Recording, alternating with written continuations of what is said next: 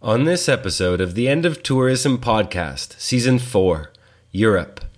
And it's how the people describe to us what happens to them.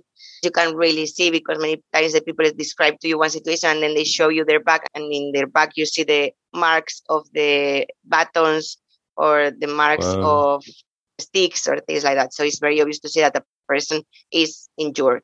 Many times people can come with blood or with bruises in their faces because the police beat them in their faces. Of the things that is very common is to steal their belongings. So like this, you make more difficult for them to continue their trip, because then they take their phones, their clothes, money.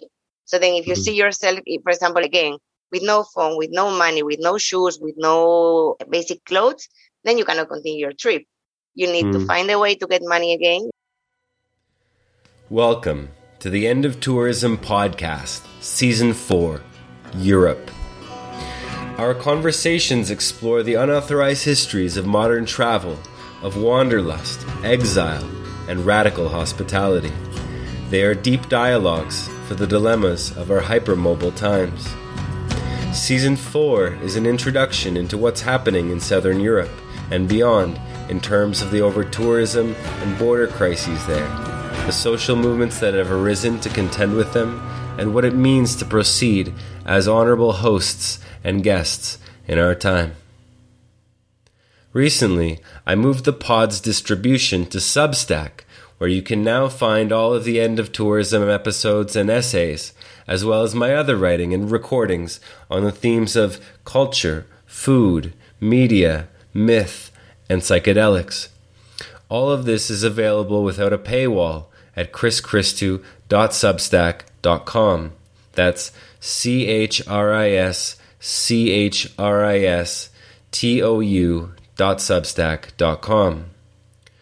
Currently, the pod relies on a gift economy model in which your donations ensure that this work continues. Without our current subscribers and patrons, I simply wouldn't be able to offer this to you. Thank you to each of you who offer your gift to this project. There are some simple ways to support the pod. You can sign up to my Substack, as mentioned, and receive monthly updates on new episodes and essays. I've set up a pay-what-you-can system, which allows you to support the pod on a monthly, yearly, or one-time basis, or you can sign up for free. Next, stumbling across the podcast is often made possible and difficult by those ratings-based algorithms we all love so much, typically yoked to listener reviews. So, that said, please take a moment, it doesn't take longer than that, to rate or review the pod on whatever podcast platform you're listening to, whether it be Spotify, Apple, or Google Podcasts. It's really, really deeply appreciated. And finally, if there are other creative ways you'd like to assist, whether through post-production, marketing, diffusion, or any other manner, please feel free to get in touch. My guest in this episode is Barbara from No Name Kitchen, an independent movement working alongside the Balkan and Mediterranean routes to promote humanitarian aid and political action for those who suffer the difficulties of extreme journeys and violent pushbacks. No Name Kitchen's actions include offering medical care, distribution of food and clothes, legal support, and the denunciation of abuses at the borders, where thousands of human beings keep suffering violence, fatigue, and sickness during their migratory processes. No Name Kitchen was born in Belgrade in winter of 2017 when a group of volunteers started cooking alongside the thousands of people who were fending for themselves after the closure of the Hungarian frontier. Since then, NNK supports those who suffer the lack of safe and legal pathways, collecting testimonies and denouncing the systematic use of institutional violence at the borders. Welcome, Barbara, to the End of Tourism podcast. Thank you for joining us on behalf of No Name Kitchen. Thank you very much, Chris. I'd love it if we could start off with you telling us where you find yourself today, both geographically and perhaps emotionally as well. What does the world look like for you? So actually in a very interesting place, because I am visiting one friend who was living with me in Bosnia, who is one of the persons that started with me and developed with me the project of No Name Kitchen in Bosnia. And so I'm visiting her, that we didn't see each other for the last 4 years because we are all the time very busy with our lives and with our different projects. So I'm here with her these days with the plan to head to Croatia next week because the political context changed in the borders a little bit in the last month. And now there are people on the move that are passing through Rijeka, that is one Croatian city. And I want to go to see the situation there. And then maybe if I find the time, I will also head to Kladuša and Bihać, that are the border areas of Bosnia, where I used to live in the past and where I spent a lot of time of my life there. Interesting. And you're from Spain originally, is that correct? Yeah, I'm from Spain, and normally I spend the most of the time in Spain in the last years, because sometimes you need a break from the border. Emotionally, I feel very well as well because I'm with my friend who is a brilliant person and I adore her. She was a perfect colleague. You know, when you are at the border, the life is very tough. You see a lot of people suffering. But having her as a colleague, it was a beautiful thing because we gave too much support to each other. What a blessing. What a blessing. I was very lucky. Well, I know that a lot of the work that No Name Kitchen does is based in the Balkans and as well in Ceuta in Spain. And we'll come to those regions momentarily. But I'd like to ask you first, why No Name Kitchen? Why a kitchen without a name? It's a very nice story because No Name Kitchen was born in a very informal way, you know. It is not actually an organization. It's a movement of people. Then there are different organizations registered in different countries, but itself, No Name Kitchen is a movement of people helping people. And in 2017, so let's make a little bit of context. In 2016, European Union sent money to Turkey to close the borders of the Balkan route. Yeah. So in the beginning of 2017, in the winter, many people found themselves in Serbia. They were trying to migrate to go to some country in Europe, and then they found themselves in Serbia with the borders of European Union closed. And many people were activists that went to Greece to help people on the move because they knew the situation of what was happening since 2015. You probably remember in 2015 all this amount of people that were going from Turkey to somewhere in Europe to ask for asylum, to seek international protection.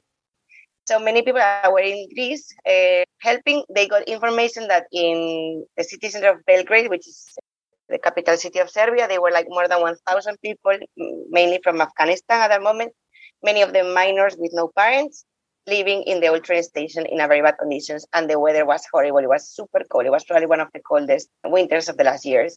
So they just went there. They got some boats from other organizations. They went there and they saw a horrible situation where no one of the big institutional organizations were helping. So then they, with these posts that they had and asking for help in social media, in their own social media, people start sending money and they start cooking right away. So then they found this group of activists from many countries, found themselves cooking every day, also together with people on the move, and distributing food every day, every night. And then one day, they were saying, this seems like an organization. We actually are kind of organization. And then one guy from Afghanistan, he wrote on the wall with a spray kitchen, because it's we have a kitchen, we have an organization, but we have no name. And then the same guy, he wrote no name. And then it was No Name Kitchen. And it stayed like this. I think it's amazing. It's very pure name, and it really shows what is the way No Name Kitchen movement works. It's informal way of people cooperating and doing things together and helping each other. And so in that context, it was a spontaneous organization of people, or how did they, obviously people heard about this, but how did they come to organize together? Social media is the most easy thing, right? So then they open this Facebook profile and then they say what is going on. Some journalists started going there because these activists started talking about the situation. So journalists and photojournalists went there and started showing the images. Because it was really minus 20 degrees and things like that. And people were living in the old train station and were using this wood from the old train station that has this liquid that is toxic. So it was pretty awful. And also at the same time, the activists start hearing all these stories about the pushbacks, which is something that we keep denouncing since then. That is when people try to enter European Union, police will push them back to Serbia with violence, which is totally illegal. So it was just people that were in Greece trying to help people in Greece. Finally, everybody knows everybody in this activist world. And if you don't know anyone, then you contact someone and then this person will tell you, there is this group of people doing that. Maybe you're interested. And then with the Facebook, they started to ask for donations. They started to call for more people to go and help because the situation was a big emergency and needed more people. Some other people will give interviews on newspapers. For example, I was not there at the moment. I arrived some months later. And how I met Non Kitchen is because one girl told her situation to one Spanish newspaper. I read this interview. I found like amazing the job they are doing. I found them on the social media and I contacted Non Kitchen. And then I head to Belgrade a few months after. So, yeah, spontaneously. Within kitchens themselves, if we can call it that, within the no-name kitchens, what kind of people end up showing up? Are these people who are already a part of the No-Name Kitchen network, or are they local people as well? Well, we call ourselves kitchen names. It's many different kind of people, like really. It's people. People want to help. People are good.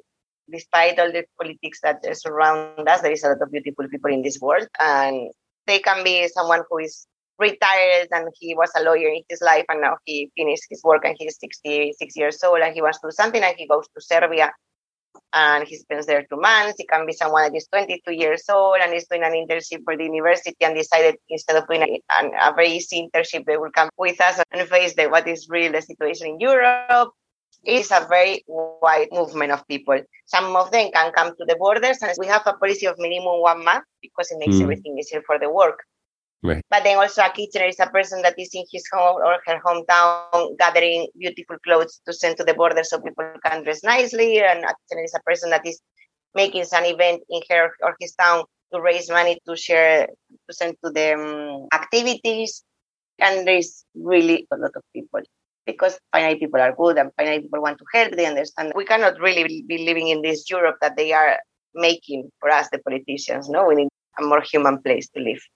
Yeah, it's true, as you mentioned before, that is more people from the south of Europe and Germany. Also, not so much from the north of Europe. Speaking of the issues in the Balkans in between Serbia and Turkey and Greece, of course, perhaps for our listeners, if you could, perhaps there's a way of summarizing briefly the main issues that are rising in Southern Europe regarding these immigration crises. Why is this happening? What are the major positions of the European Union, of organizations like No Name Kitchen, and what does that dynamic look like from a distance? So first I want to tell you, in No Name Kitchen, we don't say migration crisis because apparently there are not really so many people who are migrating. So the crisis is a border crisis, a political crisis, and it's a humanitarian crisis. There are not so many migrants, and if the borders will be open, all this mess will not be happening, right? So we don't call it migration crisis. So basically, according to the European Union law, if you want to apply for asylum, if you come from a country that is in war or a country with a dictatorship that when you complain about something or you can see yourself in jail, from a country in conflict or whatever, or you are from LGBT, if you want to apply for asylum, it's very, very few chances that you can get any visa to travel to Europe. So imagine you are in Syria, you are in Afghanistan, you are in Iraq, you are in Morocco, and you want to apply for asylum to come to Europe or to get any visa that will allow you to come to Europe by plane. It's very, very, very few chances that they will give you any visa to come. But the European Union law also says that if you are in the European Union soil and you apply for asylum and you apply for international protection, it's your right that the country where you are, it starts a procedure to see and to understand if you really need this protection, which is a long legal procedure and it takes a while, yeah? So that basically is one of the main reasons why people are seeing themselves crossing borders in irregular manners and seeing themselves risking their lives, as it just happened now from Libya, this shipwreck in Greece. So people were coming from Libya to Italy and now a lot of people has died and others are in centers in Greece now. So this is the main point why people will cross the borders in irregular manners. But then there is a problem, and it's like European Union is not following its own rules. So then when a person arrives, for example, let's say Greece, let's say Bulgaria, I say this because they are more in the south. Let's say Croatia or Hungary, countries that are border with other countries, the people arrive there, and then when they try to apply for asylum, the most common thing that can happen to them, and what we've been denouncing since the very beginning, because people were explaining to us, and we saw it was something very systematically, and it's something that is happening on a daily basis, is that police take them back to this other country, which means a pushback, is called a pushback. And many times these pushbacks, which are illegal according to the European Union law, come with a lot of violence. Many times the police will steal the things from the people on the move. Many times they take, for example, their shoes when it's winter, and then people need to walk in the snow in the winter without shoes until they arrive to a safe place. So this is basically why people are crossing borders on these ways. Then another question that is very common: why a person will not stay, for example, in Bosnia, will not stay in Serbia or in North Macedonia, which are safe countries, which are very nice countries, yeah? So the problem is that if you look to the numbers, there are very few people that get asylum there. So there is people that try to, because like, okay, I'm in a safe place. There is no war here and it's a beautiful place. But then if you look to the numbers, there are very, very, very few people every year that can access asylum. And while also you are waiting for your asylum to be proceed, normally they keep you in those camps that really don't have the basic conditions to really have a decent life. I say camps, I mean these refugee camps or transit camps, depends how they call them in each country. Wow. Thank you. And the major sites that No Name Kitchen operates in include Ceuta in Spain, which surprisingly is actually on the African mainland, as well as in the Balkans and Serbia, Bosnia and Herzegovina, and Patras, Greece. Well, Patras just finished, right? Basically, many people are not going anymore to Greece as before because in Greece, the politics became very tough against people who are migrating. So many times people are forced to be in detention centers, like in detention camps, while they apply for asylum, while they wait for their asylum to be proceed. It's like really a jail. So now many people go through Bulgaria and then Serbia. So in Greece, there are not so many people anymore as it used to be. And we just closed a few weeks ago. But always open that if more people start coming to Greece, that we can reopen any project there. Okay.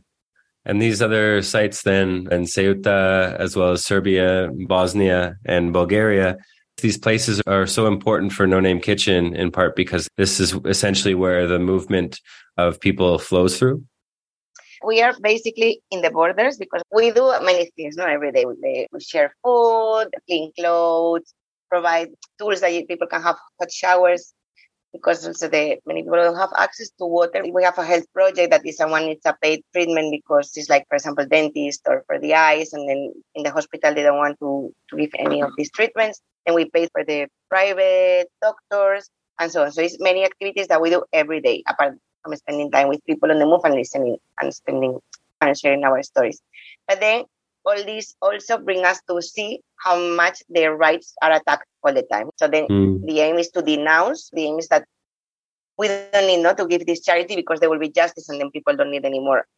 So the aim is to denounce what is happening all the time. So in the place where we are is basically border areas. The border areas is where you can see how Europe is really not respecting the human rights. And because it's quite tough places, there is not so many movements on these areas. So, for example, the humanitarian aid is pretty much criminalized. So normally police will disturb you just because you're giving jackets to people.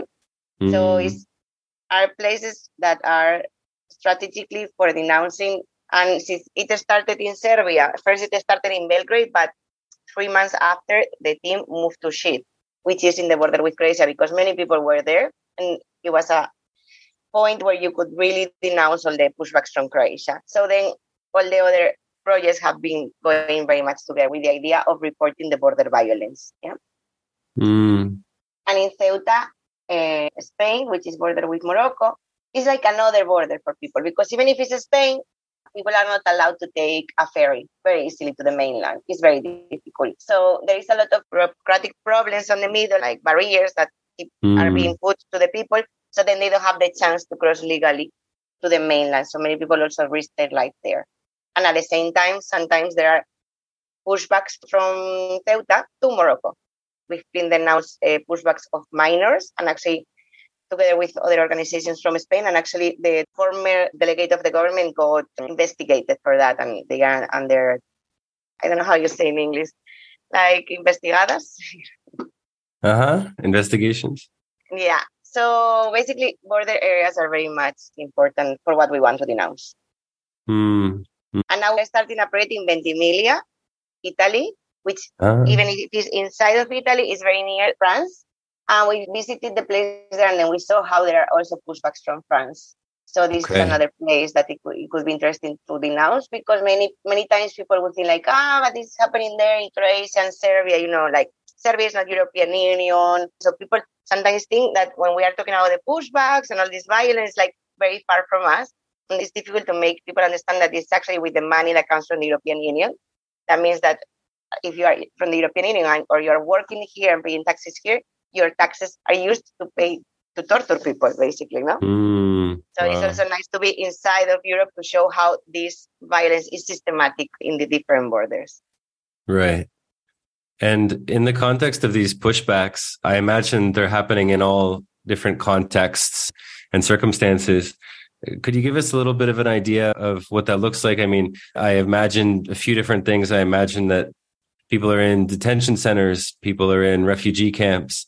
I imagine that in some instances, people are simply on the street, and then perhaps in others trying to get a meal. I mean, we don't see the pushbacks. Pushbacks are hidden. And also, we are at the other side of the borders. We only can meet people after they got pushback. Yeah. Okay. So, for example, you're in Serbia and this person tells you, like, I have been pushed back from Hungary.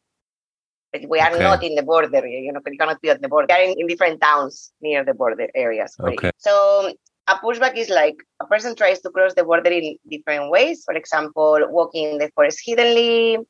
It's very common. So this is the stories that people tell to us. And then at some points, police see them maybe in Hungary or maybe in Bulgaria or maybe in Croatia. Those are all European Union countries. And then either the police, or it can be also neighbors that they believe they are patriots, they will call the police. You can see the people on the move walking. And then the police can arrive there and can take the people back to the border by cars. Many times they need to sign papers that they don't know what is written on these papers. Many times they get lied by the police telling, like, if you sign this paper, you can access to asylum. And then actually you are signing a paper that is making you a punishment for something. Or you're signing that you want to really go back to the other country, so you're signing something that you don't know. Many times people get put into detention places. It's very common in Bulgaria and in Croatia, for example. And then when they leave these detention places, they are told that they need to pay for their days they've been sleeping there, for the accommodation and the food, which is like normally, according to what people explain to us, accommodation and food are awful. Many times not even enough food. And many times we are talking that those are children or very young people as well. And then police will take them to the border and then force them to come back to the country that is not European Union, which means maybe Bosnia, maybe Serbia, or maybe Turkey if they are in Bulgaria. And many times this comes with very huge violence. This you can see in our websites. We speak often about this. Non Kitchen created one network that is called Border Violence Monitoring Network. Border Violence Monitoring Network. Now we are not anymore part of it since last month, because we will report in other ways by ourselves and with different partners.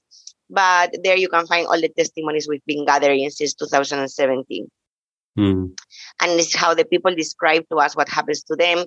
Many times you can really see, because many times the people describe to you one situation and then they show you their back, and in their back you see the marks of the batons or the marks of sticks or things like that. So it's very obvious to see that the person is injured. Many times people can come with blood or with bruises in their faces because the police beat them in their faces. Wow. And then other of the things that is very common is to steal their belongings. So like this, you make more difficult for them to continue their trip, because then they take their phones, their clothes, money. So then if you see yourself, for example, in Serbia, again, with no phone, with no money, with no shoes, with no basic clothes, then you cannot continue your trip. You need to find a way to get money again. You need to find, like, for example, that your family sends to you, and then you can buy another phone, and then you can buy nice shoes, so you can continue at some point your way to try to ask for international protection to some European Union country. Wow. And I guess there's this aspect of the state that seems so deeply involved in the suppression and repression of these movements, especially from asylum seekers, right? And I think this is something that you hear about quite a bit in many parts of the world where there are these border crises, right? in regards to people who live in the borderlands, who are, for whatever reason, against the movement or flows of people in this regard, against asylum seekers. And this obviously ends up or can end up with not just hostility, but violence, racism, etc. And I'm also curious about the possibility of hospitality in these contexts. And certainly No Name Kitchen appears to take on that role and that responsibility quite a bit. And it's one of the main themes of this podcast as well, is hospitality.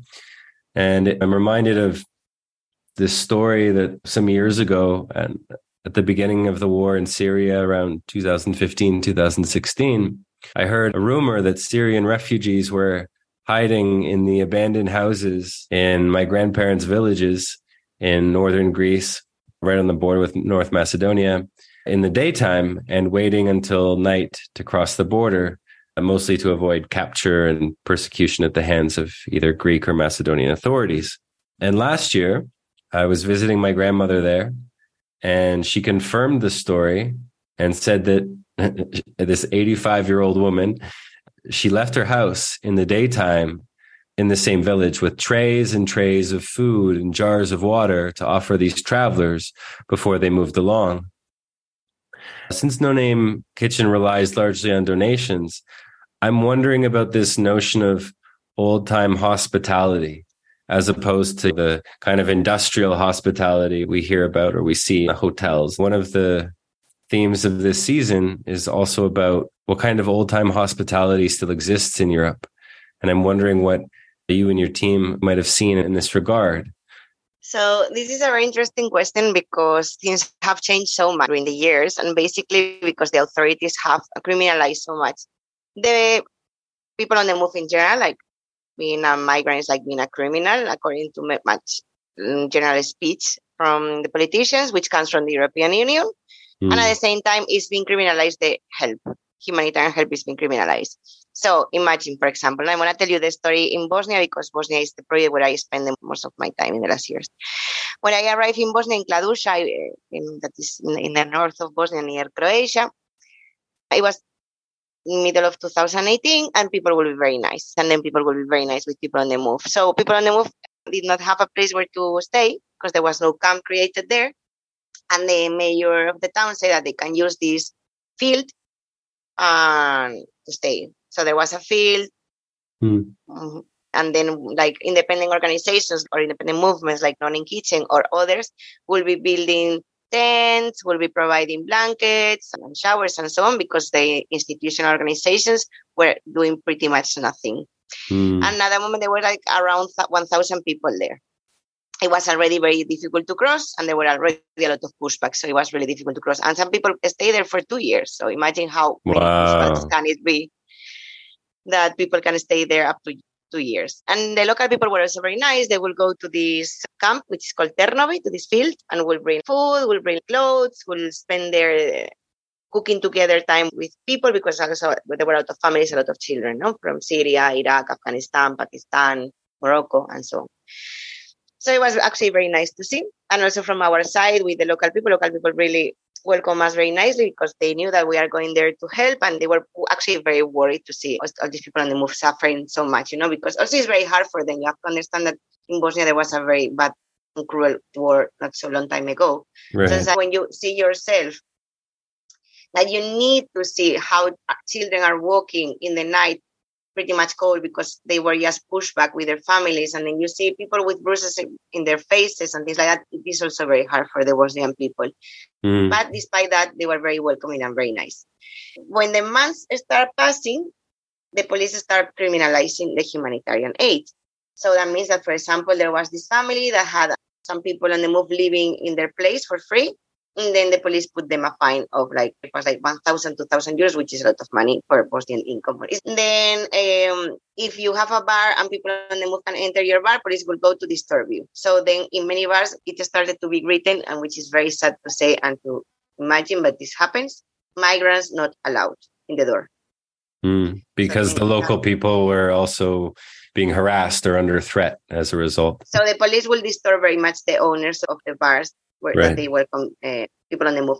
And then with the time also, because there are many places that do not accept people on the move, then if you accept people on the move, many people will be there because there is not so many places anymore where they can spend the day, like having a coffee, being a pretty woman. So the criminalization of the people on the move started like actually when the money from European Union came and then a camp was built. Finally, a lot of money came. The institutional organizations obviously took over this money to build the camp. And then this speech started because there was like fights who is going to manage the camps and so on. Then, for example, as it happens everywhere, because this is not exclusively in Cladusha, as it happens everywhere, whenever there are any elections, migrants are used for getting votes, no? So, for example, in 2020, after the lockdown, which was already a very hard period, there were elections in the north of Bosnia, and then the politicians used the migrants for their speech, and a lot of hate speech was spread. So, and even was local people will organize themselves to go and beat migrants. So it changed from being super nice to the thought that these people are actually not good. European Union keeps expulsing these people. European Union authorities send a lot of money to the borders to keep these people out of the European Union. So something might be wrong with them. European Union feels with the right to beat these people in their faces, to push them back, and also with violence. So maybe these people are not so worthy. So it's like how all these actions that come from all these European Union countries are dehumanizing people in a very bad way. Also, people will complain like, because the people are not clean. And of course, they are not clean because the authorities cut the access to water.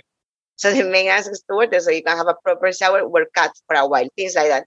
So it changed very much from the moment that everybody was super welcoming to the opposite. And this is very much related with the speech that EU sends to the people who are trying to seek asylum. So you think that this change in the way that people perceive these people on the move and the flows of people, it comes from the top down, that it's a diffusion of EU-based, state-based language that then gets diffused as it rolls down the pyramid, as it makes its way into social media, for example? Yeah, sure. The thing is that the main authority, the main one, is sending millions of euros. And they say always, you can listen to Ursula von der Leyen, for example, who is the president of the European Commission. She will say like, we are sending money to fight mafias of human trafficking. We are sending money to reinforce the borders, to protect our borders. If you need to protect our borders, it's because someone wants to attack the borders, right? If you are getting this word protection, right. We're protecting from a 6-year-old child from Syria. We are protecting from this, actually. So, but when you are using this speech, you're making the people understand that we need to get protected from them. So that means these people are dangerous, right? And you're telling this. You're sending millions of euros every year to protect the borders and to fight against human trafficking mafias. This is what they say. It's not me. So, of course, a person who is sitting on her house and knows that that in her town there is 800 people, for example, walking, that she doesn't know, she will believe like, these people are dangerous.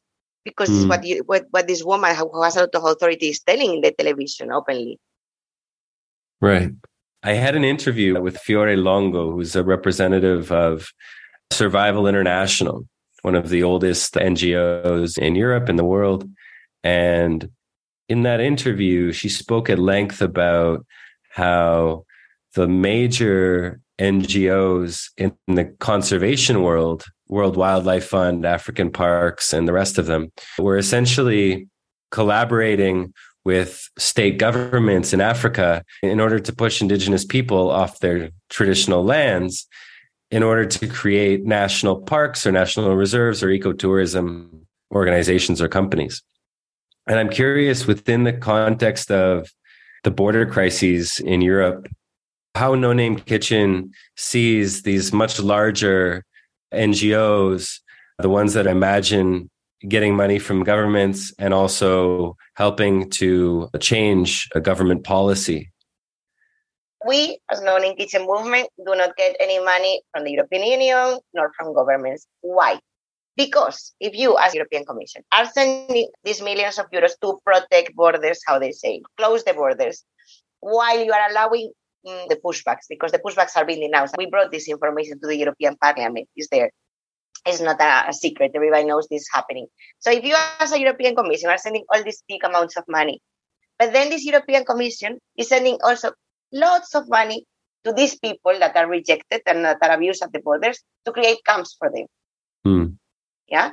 You can imagine how much this European Commission cares these people and how much nice might be these camps. Those camps are catastrophic, are horrible, and many people have a lot of scabies, many people have diseases from bed bugs, and come to us actually to ask for cure because they're ignored.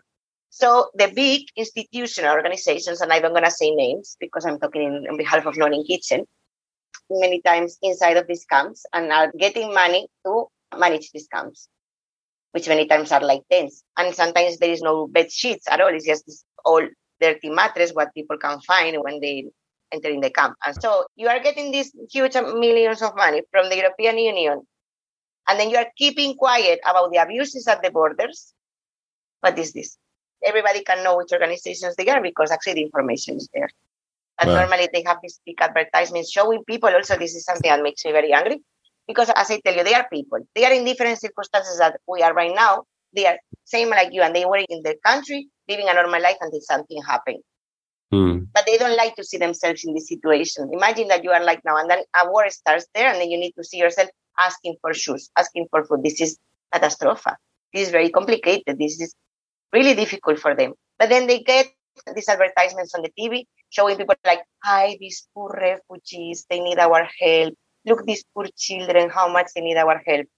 Which also you are kind of dehumanizing them a little bit, no? Because you are showing them as these poor people that they don't know how to do the things by themselves, when actually people on the move, in general, they are the bravest people I have ever met.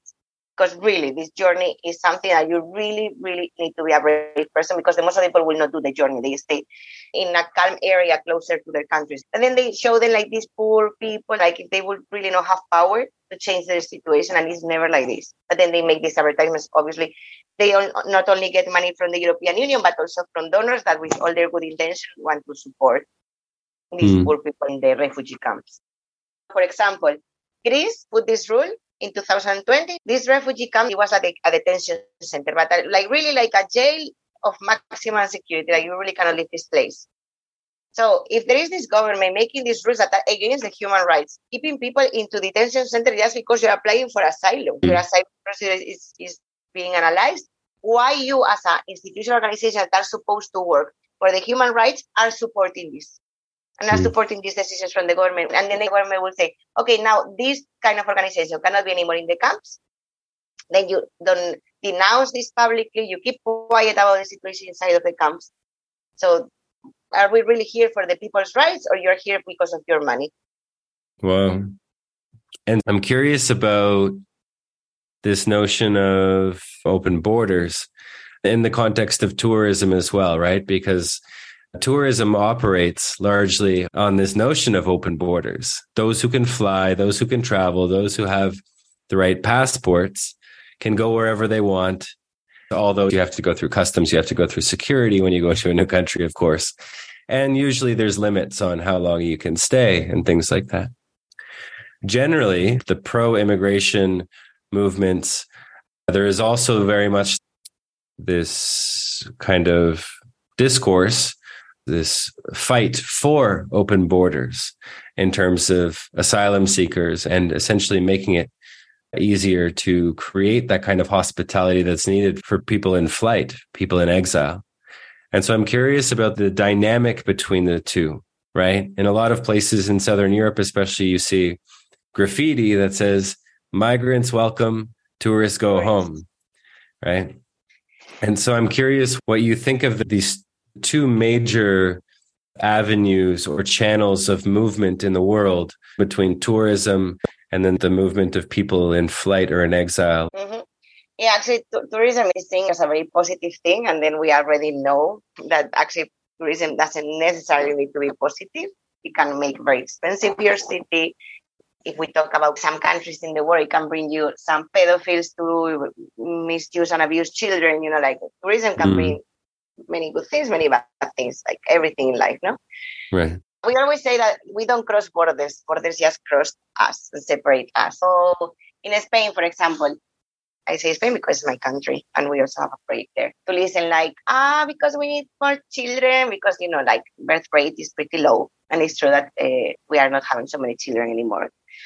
And we need young people and then this and that. But then we have all these people who have migrated already, who are living in Spain from different countries and who are young people that will be ready to study and to get education and to start working pretty fast because we are talking about people who are maybe like teenagers and so on. But the system doesn't try to help them, doesn't really put any effort. In Spain, there is one term that is MENA to speak about people who have migrated who are children.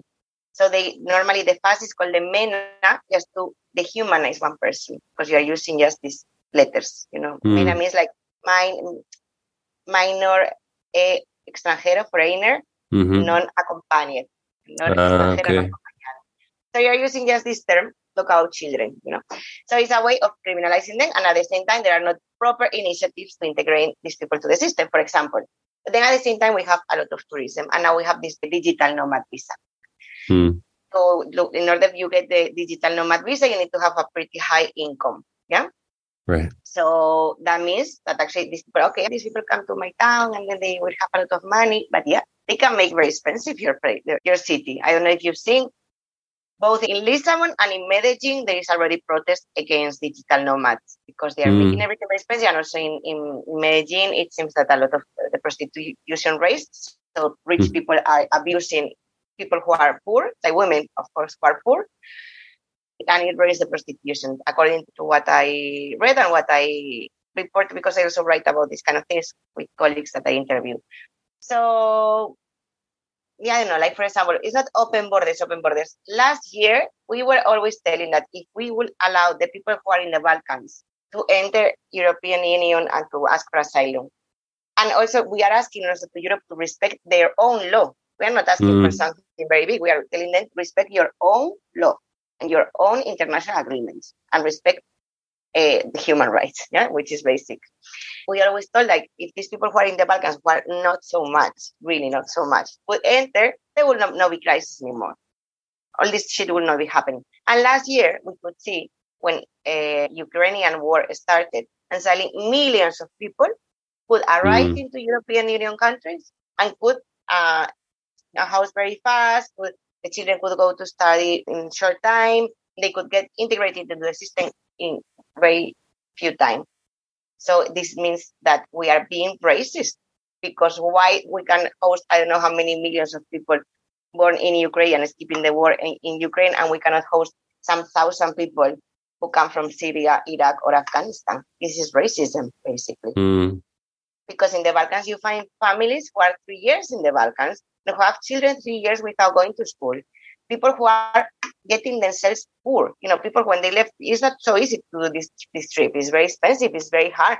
They had a business, for example, in Afghanistan, and then they got threatened by the Taliban, or the one that the children are taken by the Taliban to fight, whatever. And then they say, okay, let's sell our business, let's sell our house, our land, take all this money, and let's go to search for a better future for our family. Then they see themselves 3 years that the children don't go to school, that they cannot work, that they spend all the money every day because there is no way to really find a job or to get any income. So finally, this is racism. All this difference between a person who comes from Ukraine and a person that is coming from Syria. In regards to the relationships that are built between the kitcheneers of No Name Kitchen and the asylum seekers, do any of those friendships end up developing once those people have found a place to settle, a place to stay? Yeah, of course. It's true that now it's not so easy to spend time together because the police is really much disturbing you because you're giving a jacket to someone. So it doesn't allow you to spend so much time anymore together. But in general, what we promote in Non Kitchen and what is very important for us is that we are really together, because we are people. All of us, we are people, just in different circumstances. We are actually all of us migrants. Well, some of them are local people as well that are supporting us because many local people also support our activities. Maybe not always so active because it's very tired to be every day in your own hometown doing these things and facing all these challenges. For us, it's very important to create networks of trust and mutual understanding. So it's not only you are helping someone. No. It is not about this. It's about you are there, you are learning with a person, we are spending time with a person. It's amazing for me. Being volunteer in Learning Kitchen is amazing because you can learn so much. You can meet so much amazing people. And I told you that I'm here with a colleague that she was with me in Bosnia, and then next week some friends who live in different European countries are going to come to visit us. One is originally from Syria, the other is originally from Pakistan. They are going to come here to visit because now they are already have made their lives. One is living in France, the other is living in the Netherlands. They have the papers, everything, so now they can travel freely around European Union. So this is very, very, very important for us. And actually, these networks are very valuable because maybe some person arrives later to some country, and then this person has already friends in this country. Right. And in some instances, some of the people do end up returning, or maybe not returning is the right word, but reuniting with a No Name Kitchen and other places to help perhaps serve those on the move for a time. Like taking papers in Europe, it takes very long, so it's not so easy. And we started only in 2017. So many of the people that we know, they are still on the way to get papers. It's a really long process, no? But for example, there is this friend of me who is from Iran, and I met him in Kladusha in Bosnia. And now he's living in France. And the other day he wrote me, he was with two colleagues of me, that he also met them in Bosnia, and he was visiting them and the newborn baby they have in. And he would really like to come to volunteer with Learning Kitchen because now he has documents and he could. But at the same time, because of the working conditions, finally, in this racist work, sometimes cannot be the same for everybody. So he doesn't have the chance to just get one whole month to come. But at some point, yeah, he's thinking about coming. It can be difficult because then I tell you that police sometimes are chasing people who are not white. So sometimes it can be difficult at the same time. But yeah, the idea is like many of our friends now at some point will start getting documents. So this is a network of people with people and for people. Amazing. Yeah, it does remind me of the philosophies and practices of mutual aid, apoyo mutuo. But it's very important. The other day I was telling to my therapist because I go to therapy because of the stress. Yeah, so we're talking about because last time I was on the field, and then she was telling like, yeah, who helps you when you are helping? It's like, no, you cannot imagine. Like people on the move have really tried to help you as well. Like they can help us with the distribution. They can help us giving a lot of support. For example, when I was living in Bosnia and I had like a free day, I will go to my Afghan friends, to their squads. They had a very warm stove there, and I will be there. They will cook for me. We will be playing board games. We will be laughing, and that was my holiday. And for me, that was a great moment where to spend my free day with them. And they would be taking care of me because they knew I was very stressed, and they wanted me to be spoiled one day. It's beautiful, really beautiful. Yeah, the kind of hospitality that can arise in times of conflict, right? And so in a time of border crises seems to exist in so many parts of the world, so few people, at least in my purview or my understanding, actually know about these border crises or understand the complexity around them. And so I'm curious what kind of advice you might have for people who are either critical of immigration or people who want to understand the issues more deeply. And of course, those who support asylum seekers. Yeah, finally, we are in the era of the information, right? So if you want to get information, good information, because also you need to identify the misinformation sources. But if you want to get good information, there is a lot. So just read, get informed, and also go with people that have migrated and talk to them. Because you will meet them and you will spend a lot of time with them, and then you will see how are their stories behind. And also, I really recommend people to get more information about this because I cannot believe that in the 21st century, we are using the money of our taxes to pay for torturing. This is just insane because this is torture, really, what is happening at the borders of the European Union. And I guess many people in European Union countries do not want their taxes to be spent like this, but at the same time, they don't get informed about this. But there are so many sources of information. From us, in our social media, we keep informing on a daily basis about the different things that are happening always. But in general, there are very good newspapers all over. in different languages where you can get good information. And also go to people and talk to people. Yeah, go to people and talk to the people that, you would perhaps not even talk to, just criticize without having anything to do with, right? And that most of those people that have an incredible unwillingness, like they're willing to criticize, but they're not willing to go and talk to the people who they're criticizing, right? And it's really interesting because as you were talking about earlier, Lisbon and Medellin and the backlash against digital nomads and things like that. This is happening as well in Oaxaca, although against tourists in general. Some people ask me like, well, what do we do? And I say, well, why don't you go talk to the tourists? Ask them why they're here. Ask them what their life is like. Because there's this image, the single or singular image of the tourist, and it's a caricature. It's a stereotype. And it says that all tourists are exactly the same. They come for the same reasons. They do the same things, and they have nothing to do with us, right? They are totally the opposite of who we are and all of this stuff. And it's very, very similar to the way that people, especially people who speak poorly of immigrants or people on the move, also view this, and just this unwillingness to speak with the other, right? So much to consider. My plate is full with all you've offered today, and I'm deeply grateful to have been on the receiving end of your words today. I'm curious, Barbara, how might our listeners get involved in No Name Kitchen? How might they find out more and follow your work online? Yeah, welcome everybody. We have Instagram, Facebook, YouTube, and Twitter. And also now we started some months ago in TikTok. But yeah, we are on social media, and also we try very much to always report everything we know. So people on the move know that they can rely on us if they want to denounce something publicly, and here we are for that. So welcome everybody to follow our task and to get to know more about the situation at the borders.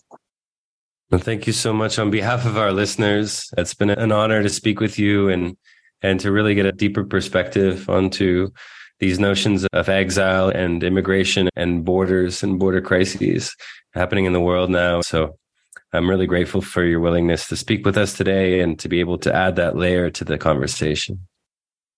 Thanks very much to you for inviting us, for inviting me, for giving voice to the situation, to No Name Kitchen work, and everybody welcome to follow what we do. Thank you very much. Thank you, Barbara. Take care. Take care. Bye. Thank you for listening. To follow up on this episode, check out the homework section on our website at theendofTourism.com. Likewise, you can subscribe and join the conversation at chrischristou.substack.com. That's CHRISCHRISTOU.substack.com. The pod embraces a gift economy model, and by signing up, spreading the word, and supporting us financially, we can ensure that this work continues in a good way. Until next time, farewell, friends.